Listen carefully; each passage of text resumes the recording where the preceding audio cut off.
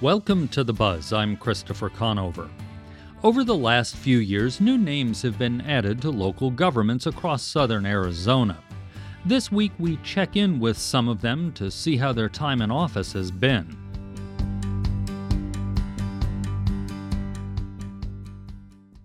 When Tucson Mayor Regina Romero was sworn into office 2 years ago, COVID-19 was barely a mention. That quickly changed. Now that Romero is at the halfway point in her term, we invited her to look back, look forward, and talk about the pandemic. She began our conversation talking about her accomplishments. We have made such important steps towards progress and towards what I talked to voters about when I first ran for mayor. To talk about climate change and climate resiliency and sustainability in our city. We passed an electric vehicle roadmap. We are putting together a climate action plan. We created an equity office. We've hired a new chief. All of this in the context of dealing with a global pandemic. And thank goodness and thanks to our congressional delegation, we received millions of dollars in CARES funds that we put right back into the community. So we put millions of dollars into small businesses, into working families and frontline workers. We put millions of dollars to prevent homelessness, to pay for rent and mortgage and utility assistance. Now, this December, the time off that I took, I also had the opportunity to think about what's coming in the future. What is it that Tucsonans want me as the mayor to care about and plan for and fix? What I see as my vision for 2022 and 2023 is to focus on reducing homicides and implementing our community safety, health, and wellness program. It's also on increasing housing affordability and reducing homelessness, and road repair and investing in neighborhood streets. Those are issues that are important root issues to keep our community healthy and well.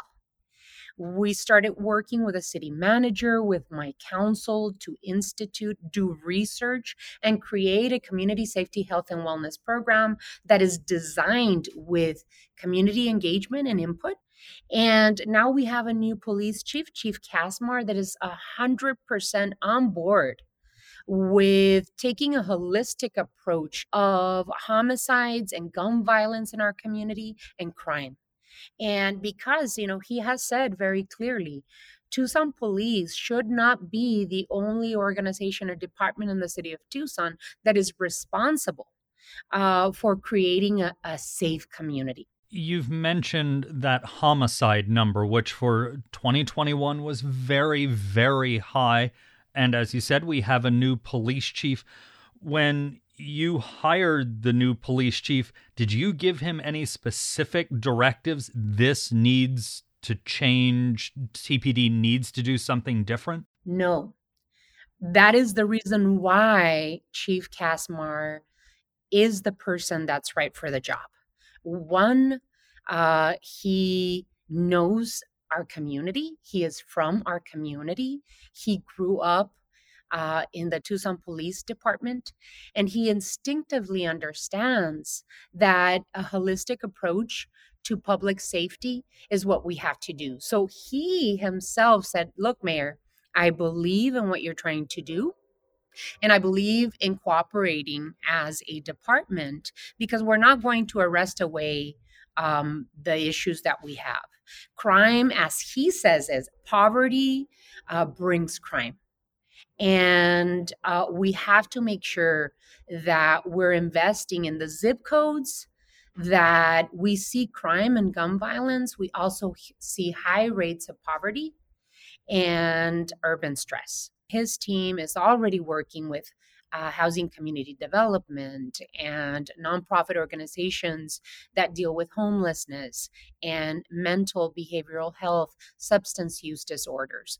And so we are also backing this program with money. We are investing American Rescue Plan dollars in violence interrupters, in youth employment program and second chance programs, investing in behavioral mental health programs, in affordable housing. A lot of those funds you just mentioned are federal dollars.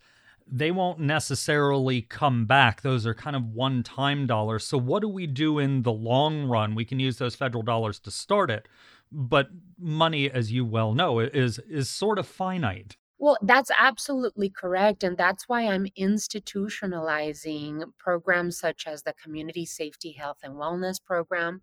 We're actually are hiring our first director for that program. We've created a Housing First director.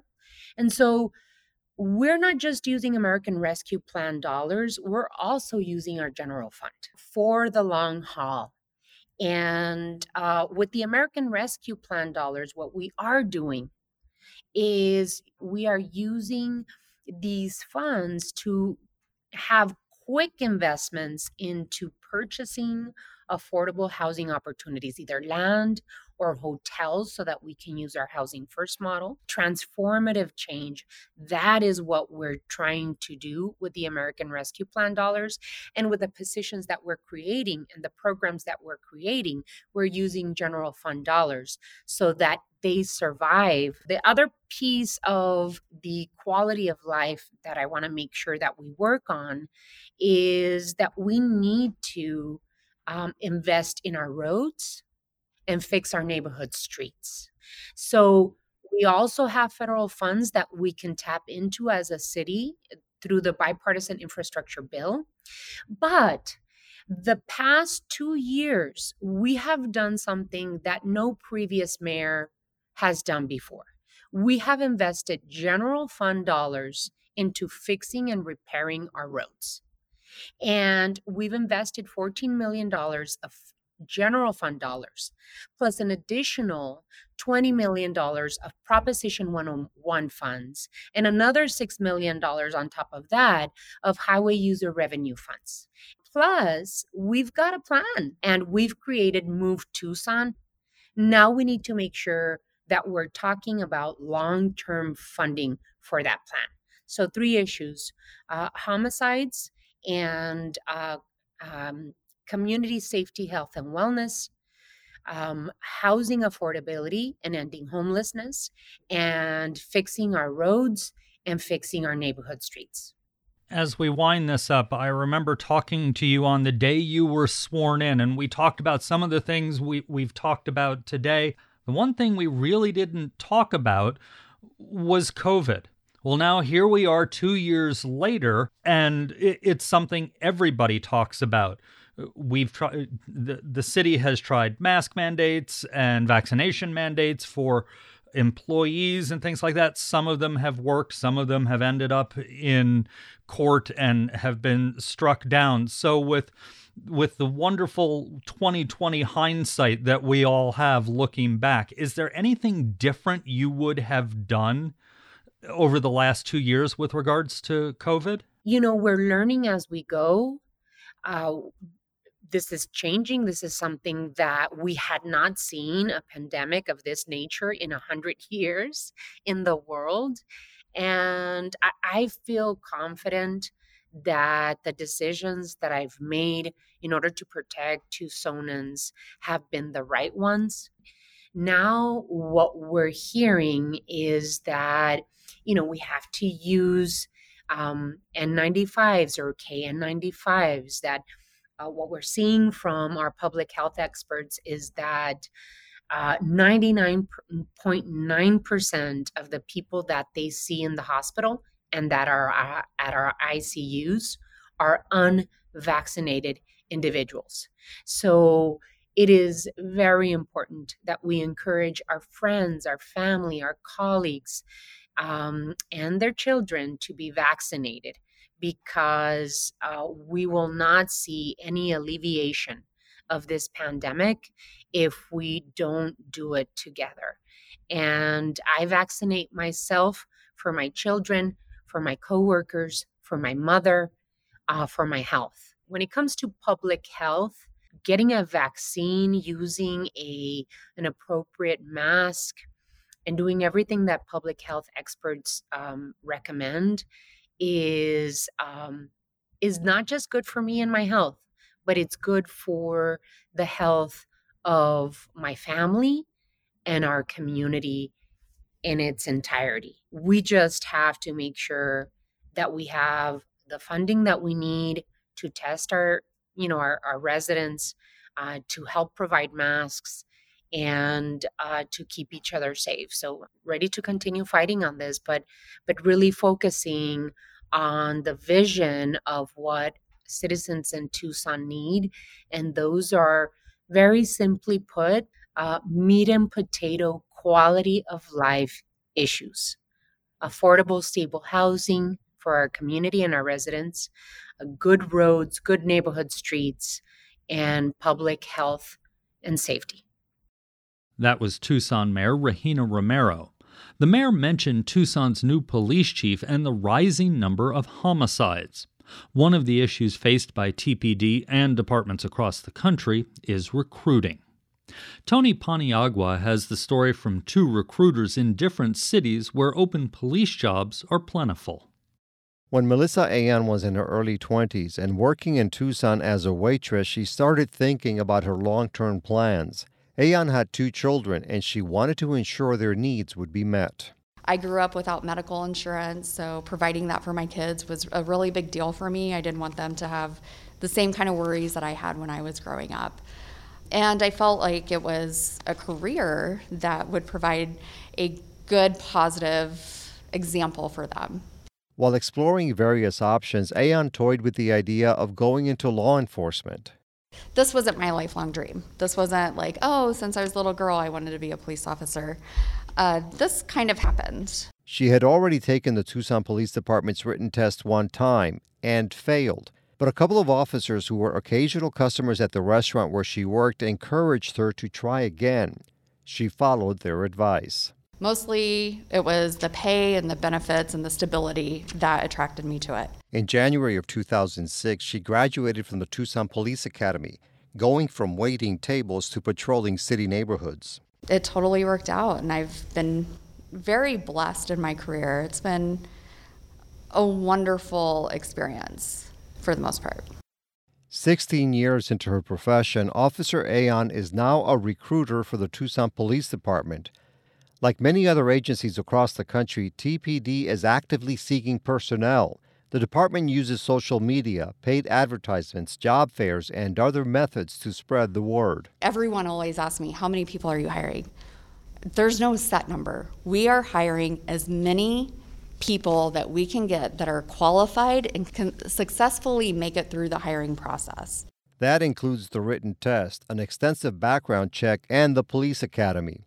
The same holds true about 450 miles northeast of Tucson in the city of Albuquerque, New Mexico. My name is Peter Silva, and I am a police sergeant with the Albuquerque Police Department.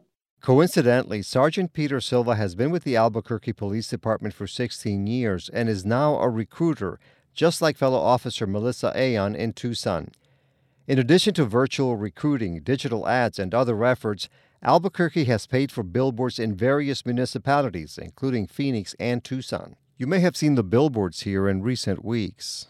I don't have the exact figures on how much they're spending. I mean, obviously billboards aren't free, and what we're seeing around the country really is police agencies reaching outside of just their local areas to recruit police officers. From Texas to Colorado to Arizona and beyond, Albuquerque is offering a $10,000 bonus for cadets and up to $15,000 for lateral transfers from other departments. In Albuquerque, new graduates from the academy begin with base salaries of about $44,000 annually, with a raise to more than $65,000 after 1 year of service. In Tucson, according to their website, the starting salary is around $54,500. Future raises are being addressed by contract negotiations between the police union and the city. But it's not just about the money or the benefits, recruiters say. According to 2020 U.S. Census data, Albuquerque is the 32nd largest city in the nation by population, followed by Tucson at 33rd. Both are known for their wide open spaces, southwestern flavor, and plentiful sunshine. And those are some of the selling points for potential employees. It may surprise you, but we see a lot of people coming down to Albuquerque from the area of like Michigan and stuff like that. Sergeant Silva and Officer Ayan say their careers also offer opportunities for growth since each department has specialized units. In addition, Officer Ayan appreciates breaking stereotypes. One of the things that I love is I don't think I look, quote unquote, like a police officer. I am a small statured female. It's unexpected. I do know my limitations. I'm aware of my capabilities, and I am not out to prove anything to anybody. If I need help, I ask for it. If I'm in a situation where I think I might need another officer, I don't hesitate to ask. It wouldn't be fair for me to sit here and say, oh yeah, it's a great career and it's all rainbows and sunshine. It's challenging, but it's all in perspective, right? It's in how you look at it. Like, it's an investment of time and you're constantly growing. Her mission now is to convince a new generation to follow in her footsteps as recruiters elsewhere scramble to do the same. For The Buzz, I'm Tony Paniagua. You're listening to The Buzz. I'm Christopher Conover.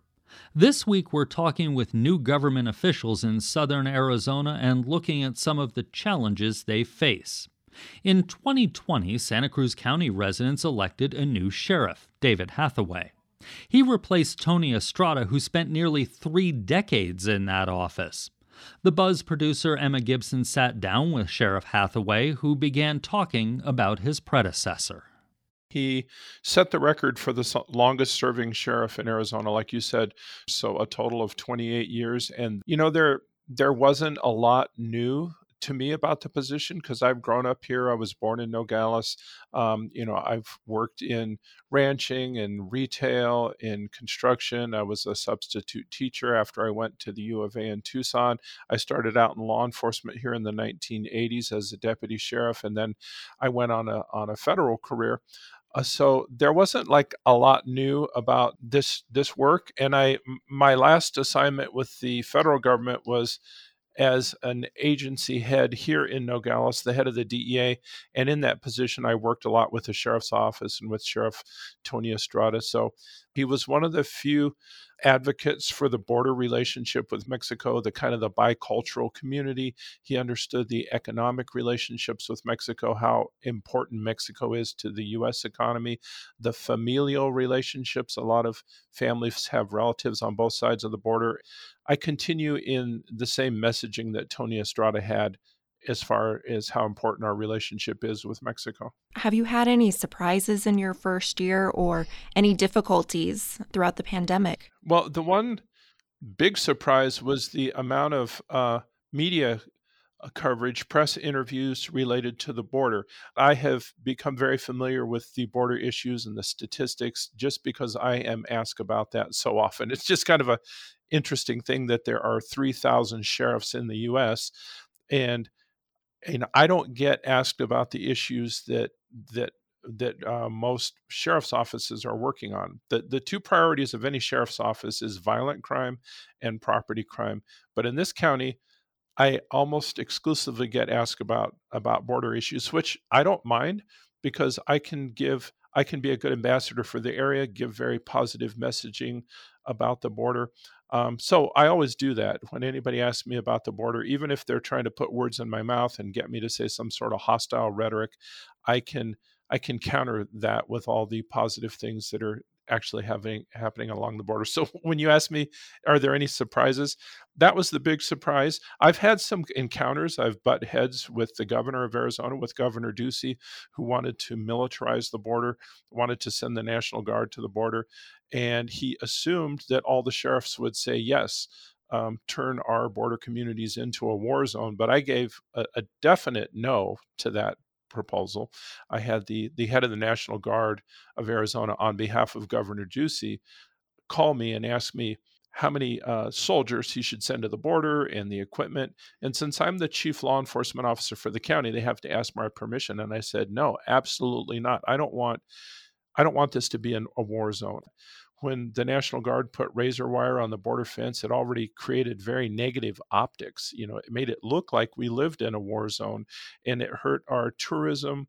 Our local merchants were complaining about that. Our mayor here in Nogales and myself, we have always complained about that and tried to get the federal government to take the razor wire off the fence, because it makes it look like we live in a concentration camp or a war zone. And we don't like that imagery, because it does make people, say in Tucson or Phoenix, think twice before they come down to Nogales. And they should come here. It's a very mild climate. It's cooler than Tucson and Phoenix. We get more rain. It's greener, very friendly people. Our crime rate down here is lower than Tucson and Phoenix. It's lower than the average for Arizona.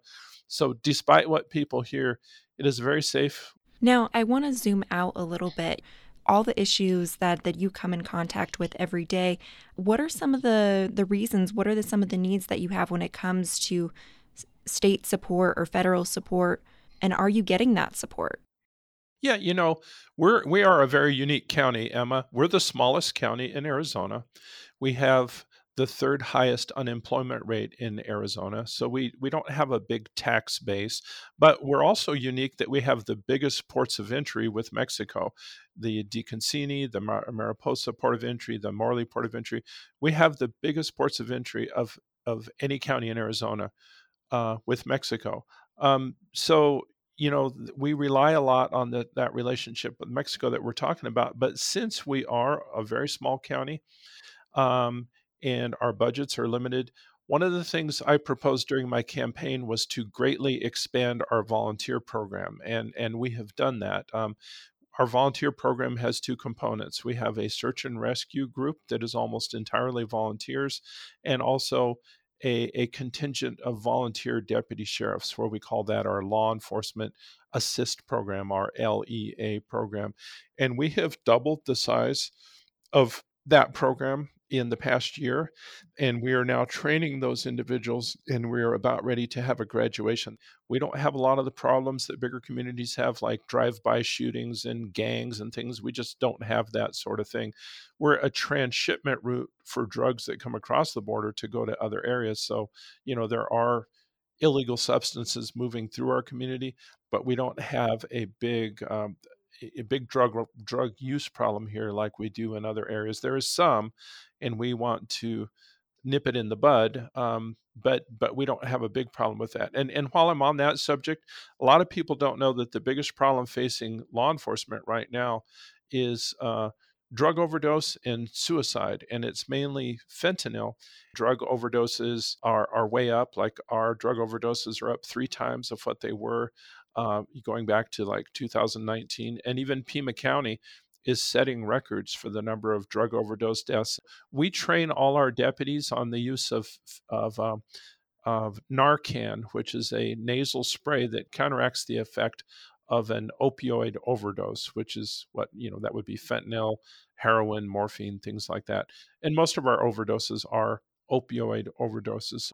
Are you in Santa Cruz County, are you having any recruitment issues for your deputies or retention issues? Yeah, we're having the retention issue big time, Emma.